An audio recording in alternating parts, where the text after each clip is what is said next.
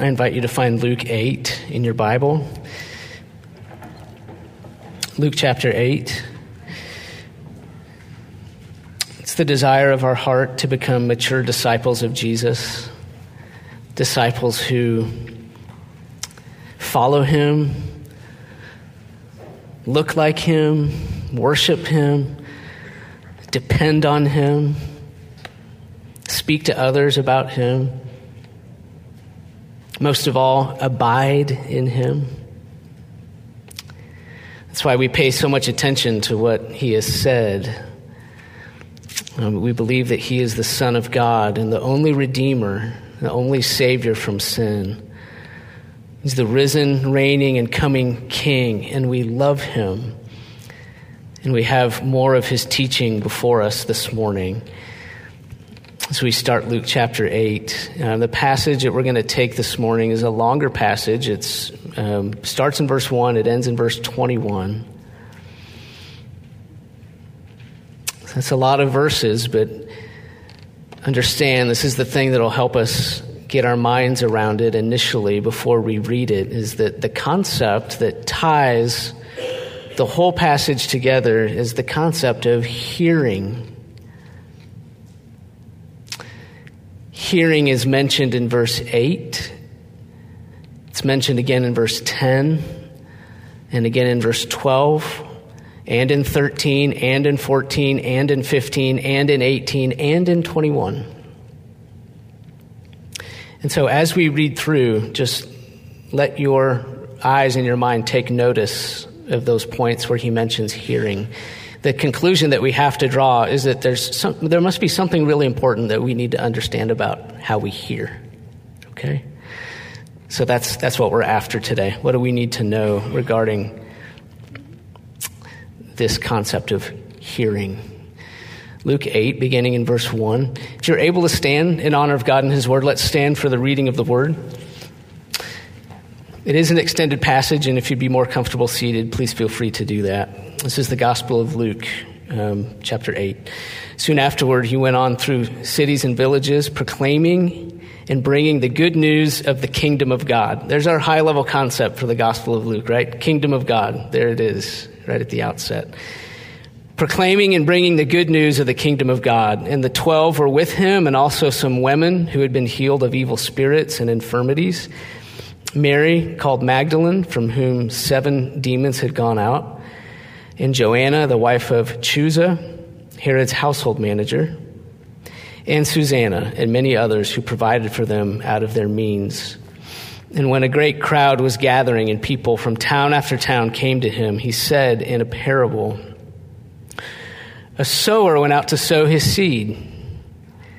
And as he sowed, some fell along the path and was trampled underfoot, and the birds of the air devoured it. And some fell on the rock, and as it grew up, it withered away because it had no moisture. And some fell among thorns, and the thorns grew up with it and choked it. And some fell into good soil and grew and yielded 100-fold. As he said these things, he called out, 'He who has ears to hear, let him hear.' And when his disciples asked him what this parable meant, he said, 'To you it has been given to know the secrets of the kingdom of God. But for others they are in parables, so that seeing they may not see, and hearing they may not understand.' Now the parable is this: the seed is the word of God. The ones along the path are those who have heard. Then the devil comes and takes away the word from their hearts so that they may not believe and be saved. And the ones on the rock are those who, when they hear the word, receive it with joy, but these have no root. They believe for a while, and in time of testing fall away. And as for what fell among thorns, they are those who hear, but as they go on their way, they are choked by the cares and riches and pleasures of life, and their fruit does not mature. As for that in the good soil, they are those who, hearing the word, hold it fast in an honest and good heart, and bear fruit with patience. No one, after lighting a lamp, covers it with a jar or puts it under a bed, but puts it on a stand so that those who enter may see the light. For nothing is hidden that will not be made manifest, nor is anything secret that will not be known and come to light. Take care then how you hear. For to the one who has, more will be given, and from the one who has not, even what he thinks he has will be taken away. Then his mother and his brothers came to him, but they could not reach him because of the crowd. And he was told, your mother and your brothers are standing outside, desiring to see you. But he answered them, my mother and my brothers are those who hear the word of God and do it. Father, we want to be good hearers. We ask you to show us what that means and how we do it. So I pray for myself, I pray for my brothers and sisters who are gathered around the teaching of your Son, that you, by means of the Holy Spirit, would impress this upon our hearts in such a way that we would leave changed and we might grow in this area today. Thank you for appointing this day for us to be together and learn about these things. And we submit ourselves to you with open hearts now in Jesus' name. Amen. All right, please be seated. We notice that as Jesus moves through the cities and villages on his way, that the crowds are increasing around him. That point is emphasized in verse 4. When a great crowd was gathering and people from town after town came to him. So what's being emphasized is the largeness of the gathering. A huge crowd is gathering as he moves from cities and villages, and a large crowd is gathering. Jesus is the focal point, right? Everyone is there because of him. He is the focal point. They're gathering around him. They're going where he's going. To see him, be near him, hear him. What's he going to do with this large, excited crowd? Let's notice the three things that he does with this huge gathering. First of all, Jesus redirects their attention to self-examination. That's what happens in verses 1 through 14. Everyone's focusing on him, and he redirects their attention to themselves by means of this parable. Jesus likens himself and his message about the kingdom of God to a sower who's sowing seed. That's the comparison that he makes for himself. What I'm doing, my message, I'm giving out my message. It's like a sower sowing the message of the kingdom of God. Now, understand, the sower is good. He is the Son of God. The seed is good. It is the word of God. The sower is good. The seed is good. The only variable in this whole situation is what kind of home the seed finds when it lands.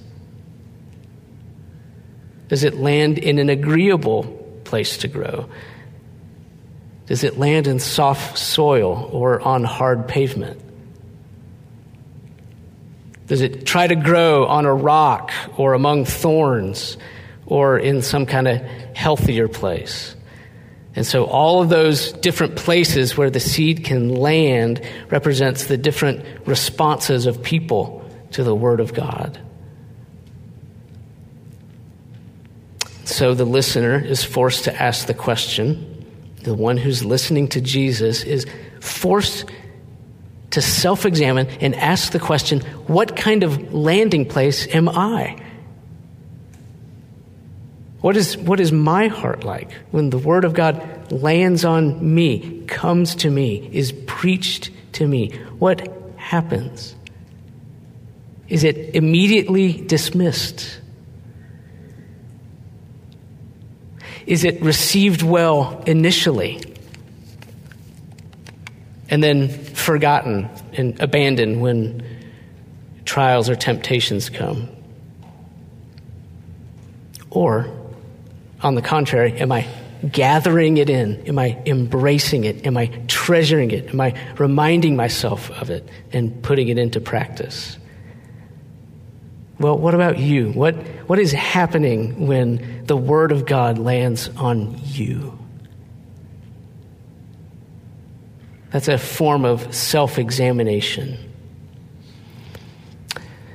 Okay, we do a lot of hearing in church, right? That the majority of our time when we gather to worship is given to listening. What you're doing right now, hearing, sitting under the teaching of the Word of God. We do a lot of hearing in church. And not only during this hour, but throughout the week. You listen to other teaching of the Word of God. You read the Word for yourself. We listen to the Word. How many sermons have you heard in your life? We listen, we hear. A sermon is a proclamation of the Word of God and an exhortation to believe it and obey it.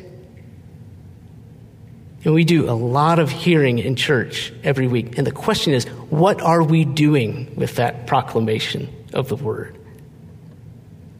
And over the years, we can build up some bad habits in the matter of hearing the Word, myself included, myself especially. We hear a sermon, we hear a proclamation of the Word, and we're likely to examine everything except ourselves. We love to examine the message. We ask questions like, did I like it?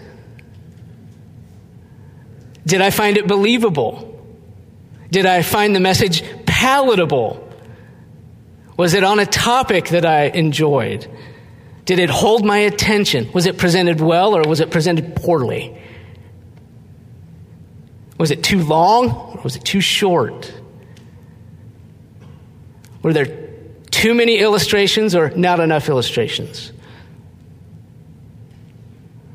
One thing we can do is become professional examiners of the message and evaluators of the message. Now, we understand. To be fair, we have to examine and evaluate the message to an extent. We have to examine it and evaluate the message for biblical fidelity, right? We have to do some level of examination of the message because every person who's not Jesus is a fallible teacher. Only Jesus is infallible. And so we have to examine a message to see if it's faithful to the Scriptures. The problem comes if we only examine the message. If we stop there. We love to examine the message. We love to examine the messenger. We ask questions like, did I like him? Did I enjoy him? Is he good at what he does? We examine the message and we also examine the messenger. Does someone else do it better than him? Does he need to improve in this or that area? Does he have habits that are distracting? Is he too quiet or is he too loud? Is this messenger talking to me? Is he trying too hard or is he not trying hard enough? Is he too technical? Or is he too practical? Does he use too much humor or not enough humor? Or not my kind of humor? And we love to examine the messenger. And of course, the other thing we love to examine is other people. So when we hear the Word of God being preached, we love to examine other people. And the Word is preached to us. First thing we do is think, oh my goodness, this would be such a good Sunday for so-and-so to be here. I sure hope they're hearing this message. Please tell me they're not on vacation this week. They really need this. Maybe this will finally be the week that I get that long-awaited apology because they're going to hear this message and finally they will repent. And we take the Word of God preached to us and just immediately reflect it out to that other person who we think needs it so badly. Thank goodness they were here today and got to hear that. Just like a piece of pavement that it hits us and bounces right off of us. We reflect it off to that other person. Now listen, I do this stuff all the time. All the time. I'm the worst at this. I mean, when you go to seminary and go through preaching class, you have to evaluate other people. You have to examine the message and the messenger and write stuff down and talk about it. And those habits die hard. So no one's a greater offender than me of examining the message, examining the messenger, examining others. And the last thing we examine is the condition of our own heart. The last thing that we consider is, how is the word landing on me today? In what condition is my heart? Is it in a soft, agreeable place to receive the word? Am I open and ready to receive the rebuke that I need? Here are two very simple questions that you can put in your pocket and just use every week to help us wade through all of the stuff that goes along with the preaching of the word. And there's a lot of externals that happen, but here are two really simple questions that you can just use every week that will redirect us from focusing on other things to focusing on the condition of our own heart. So first of all, just very simply ask, what was the word of God preached to me today?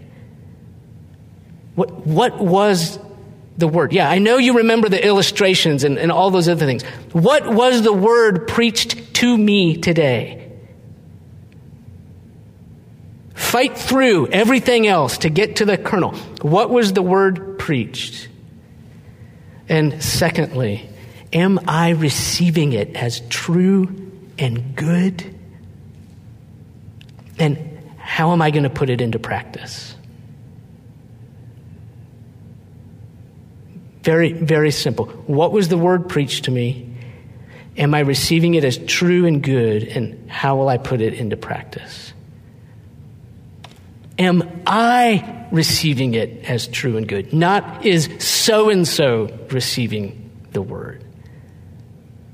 What am I going to do with it? The seed is good. The sower is good. The only variable is the place that it lands. What kind of landing place are you?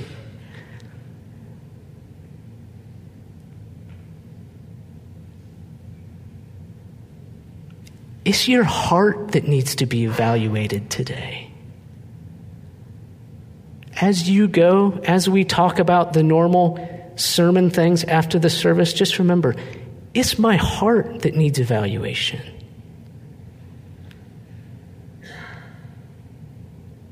How was I at receiving the word today?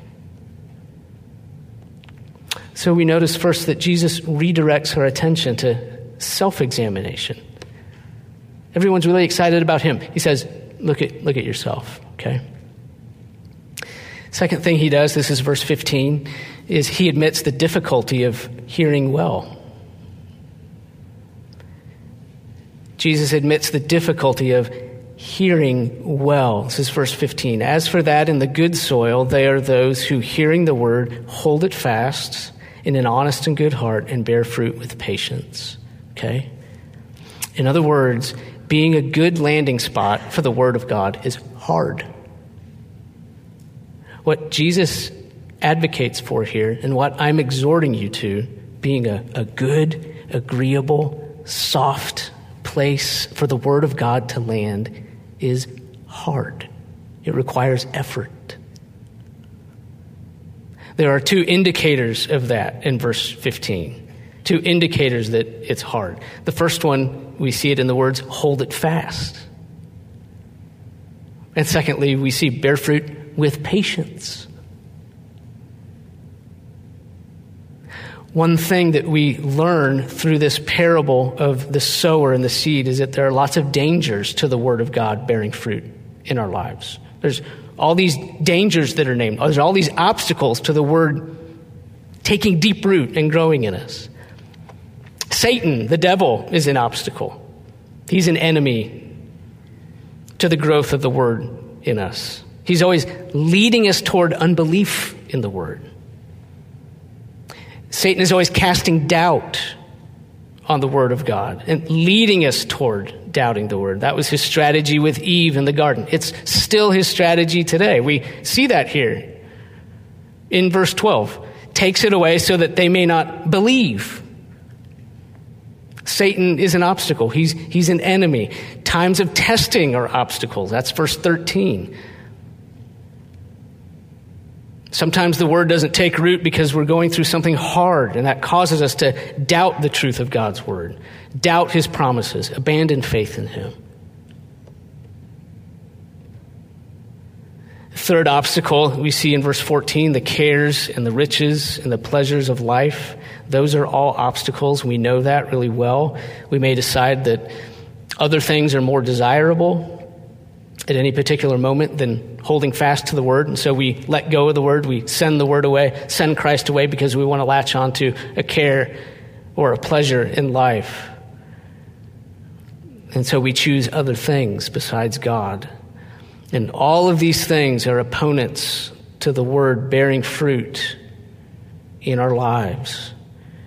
And Jesus isn't saying that those who are good soil don't face those same dangers. We certainly do face those same dangers. Temptations to doubt, temptations to leave under trial, temptations to abandon the word because of the cares, riches, pleasures of life. We face all of those things. The difference is that those who are good soil hold the word fast. There it is. They hold it fast. They cling to the word in spite of the obstacles and under duress and under the temptation to leave. We hold fast to the word and keep believing what God has spoken in spite of the obstacles and in spite of the lack of apparent results. In spite of no immediate reward. See, we bear fruit with patience.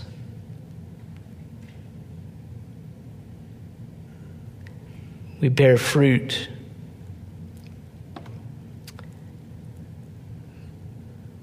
with patience because we don't see anything. All right, you may be clinging to the word, to some particular promise of God, and trying to obey right now, trying to do all the right things. You may see no reward for it at all. And that makes it hard to continue to hear well. Hard to continue to put the word into practice. Hard to continue to believe God because we have the idea that if we do the right things and we're being obedient, that God will reward us for that. Let me put it in very practical terms. A husband decides, okay, I'm finally gonna love my wife with Christ-like love. I'm finally going to love her right out of Ephesians 5, exactly what Ephesians 5 says. Sacrificial love. I'm going to put that into practice. I'm going to deny myself so I can love her. I'm going to put that into practice, and then maybe things in our marriage will turn around. Then maybe she will love me, and things can be good again if I start practicing Ephesians 5. If I'm obedient to the word, good things will start to happen, okay? So you make the change. You start loving your wife like you ought to love your wife. And you're doing all these things for her. And you're putting all this effort into it. And nothing happens. And you're met with indifference and maybe even skepticism and animosity. Okay, now think about it. At that point, isn't it a great temptation to leave the word and say, I'm not going to do that anymore. That didn't help anything.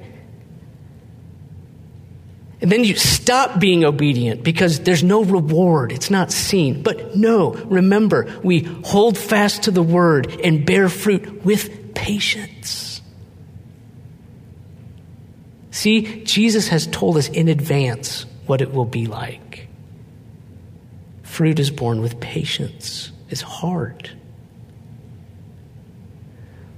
Or take another example. You finally decide to humble yourself because this relationship, this close relationship that you have has not been good for a long time.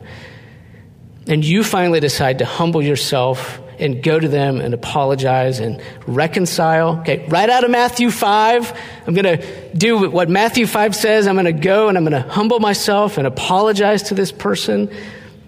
And finally the ice will break and the relationship will be restored. And so you do it. and you get met with rejection or more opposition or indifference.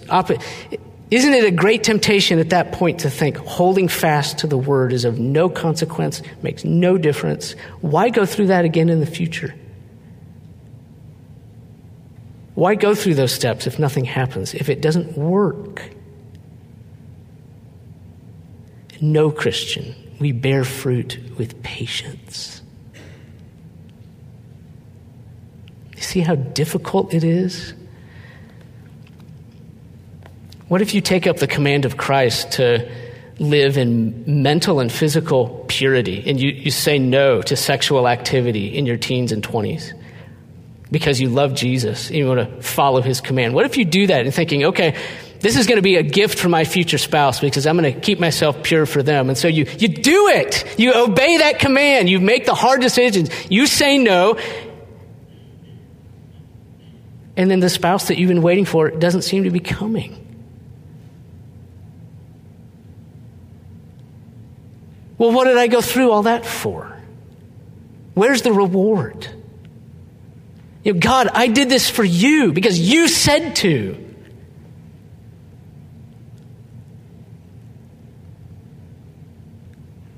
Why work so hard to obey God? Where's the reward in that? That's the last thing that Jesus addresses here. He declares the rewards of hearing well. There are two. They're in verses 16 through 21. We get into those frames of mind where we start to doubt if obedience really matters. Why am I doing this? And the last thing Jesus does, so thankful for this, is he tells us what the rewards are.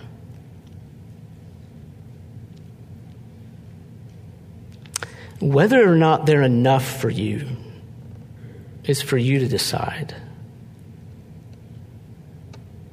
But this is what is true. And these are the rewards of being a good hearer of the word. The first one is increasing understanding. That's verse 18. Increasing understanding of the ways of God. Verse 18, take care then how you hear, for to the one who has, more will be given.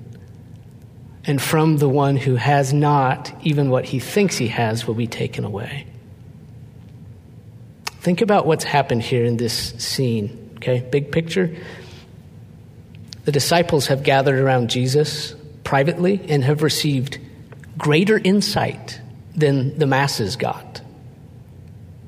Jesus gave this parable to the masses, and then after that, the disciples gathered around him and they were given greater insight into the secrets of the kingdom of God. So there is special privilege, special insight for them there. And his last word to them is, take care how you hear, for to the one who has, more will be given.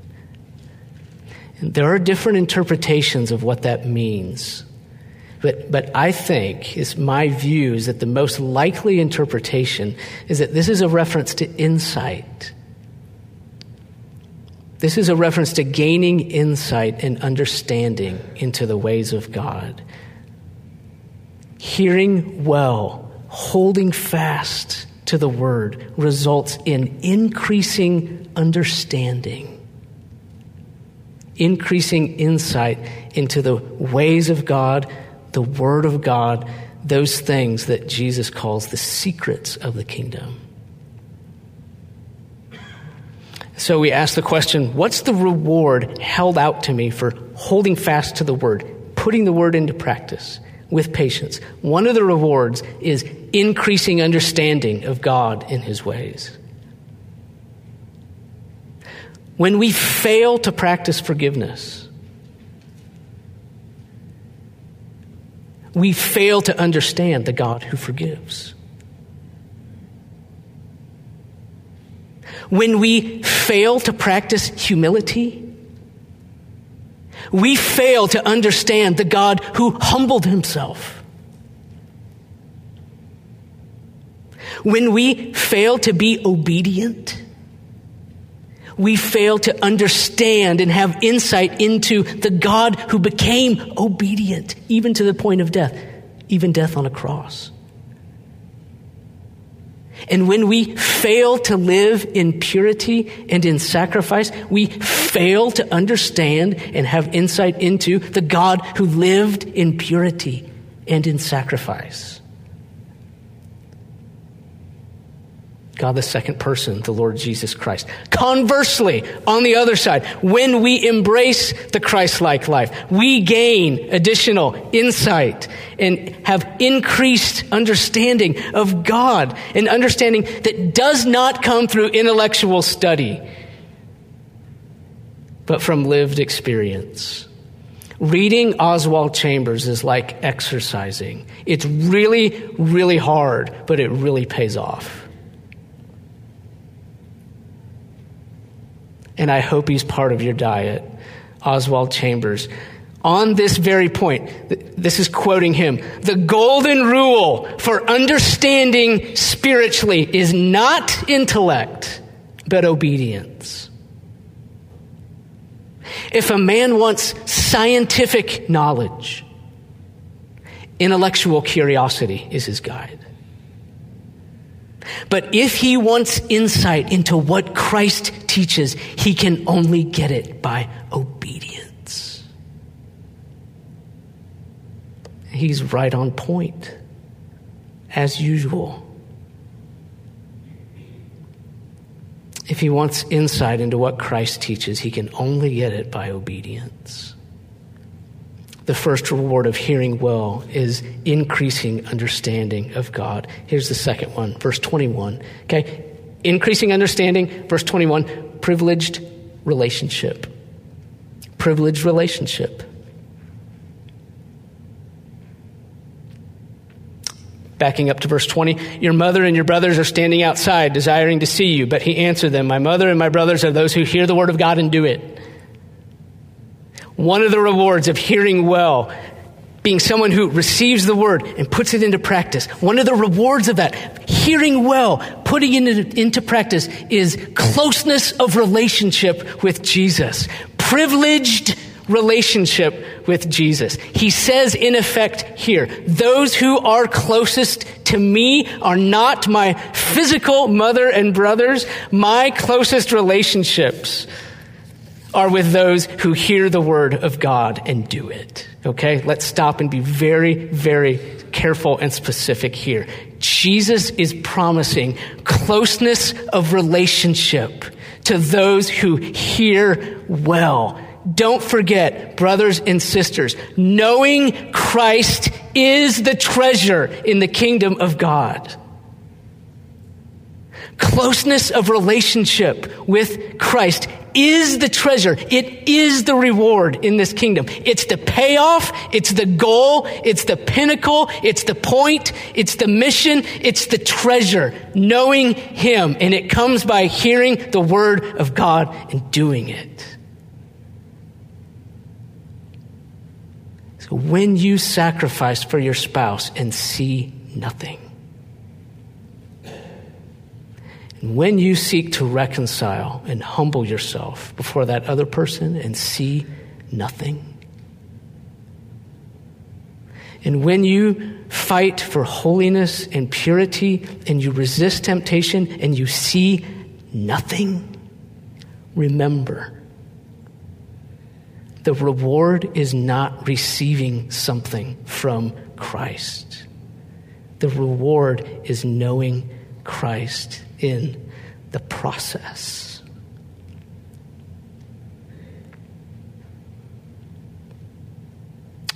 Christ, the one who sacrifices for an ungrateful bride.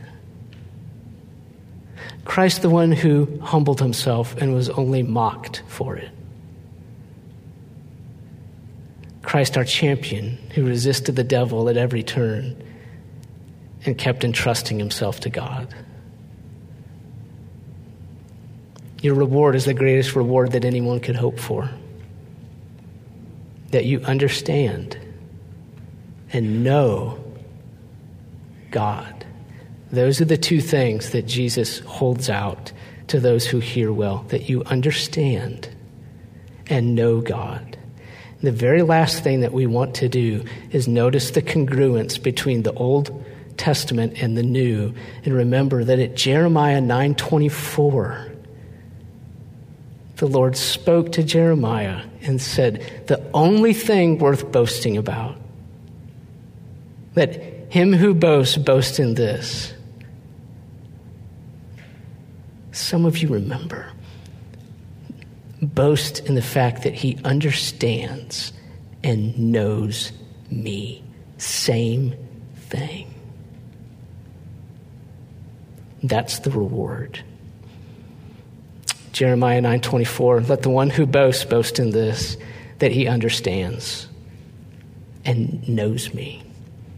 So take care then how you hear the word of God. Hear it in such a way as to hold it fast and be patient in watching for fruit and expect the rewards of increasing understanding and knowing Christ very, very well. We don't obey God to earn his favor. We obey God to draw near to his Son. His Son who fundamentally and missionally was the one who heard the word of God and did it perfectly. And this is how we know him. Amen.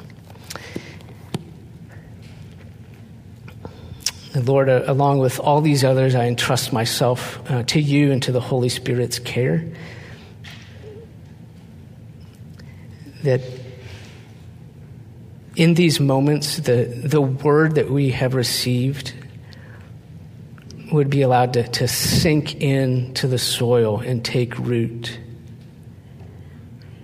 That we've heard how good it is to hear and do, and the great rewards that are promised to those who hear your word and do it. We acknowledge, we crave these rewards of understanding you and knowing you. But we also acknowledge how difficult it is and all the obstacles we face. What a comfort to know that Jesus acknowledged those obstacles. He acknowledged them ahead of time. He knows that they're there.